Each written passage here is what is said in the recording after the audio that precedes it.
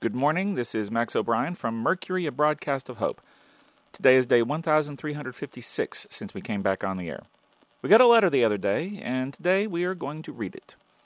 It really isn't a happy or sad letter, just one that gives us a better idea how to do something. When we read the letter and thought about it, it made sense, and it's going to make our lives and shared jobs easier. And here it is. Dear Mercury team, a while ago you talked about how Max was putting off doing the laundry, and how you guys had made a sort of washboard out of corrugated metal. My wife and I laughed till we almost wet our pants. People who think the old ways are dumb have a lot to learn. While using a washboard works, it is hard work, as pointed out, and hard on the clothes. It also wastes fresh water that's hard to come by sometimes. You also said that you had to be sparing with the soap. Why not make your own out of animal fat and ashes? We'll save that recipe for another time. My wife and I were not preppers before things went nuts, but we did go to a lot of demonstrations where people showed how they did things before modern conveniences like electricity and modern manufacturing. People would ask us why we would go to demonstrations since we would never use what we learned. We would tell them it was because it was knowledge, and knowledge is power, and someday we might need that knowledge. Well, that day has come. One of the things we learned, we're going to tell you about. It should make things easier for all of you. Washing clothes is a pain in the rump, but it has to be done.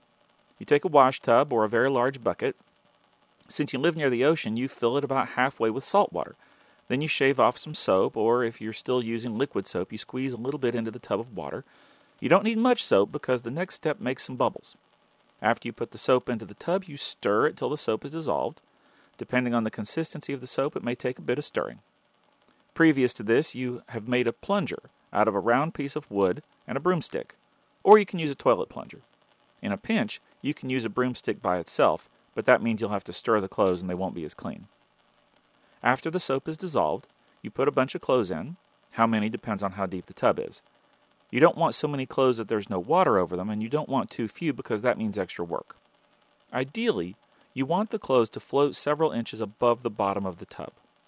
Then you take your plunger and push the clothes down. You do this in several different places in the tub so you get all the clothes. What this does is it acts as an agitator on a washing machine.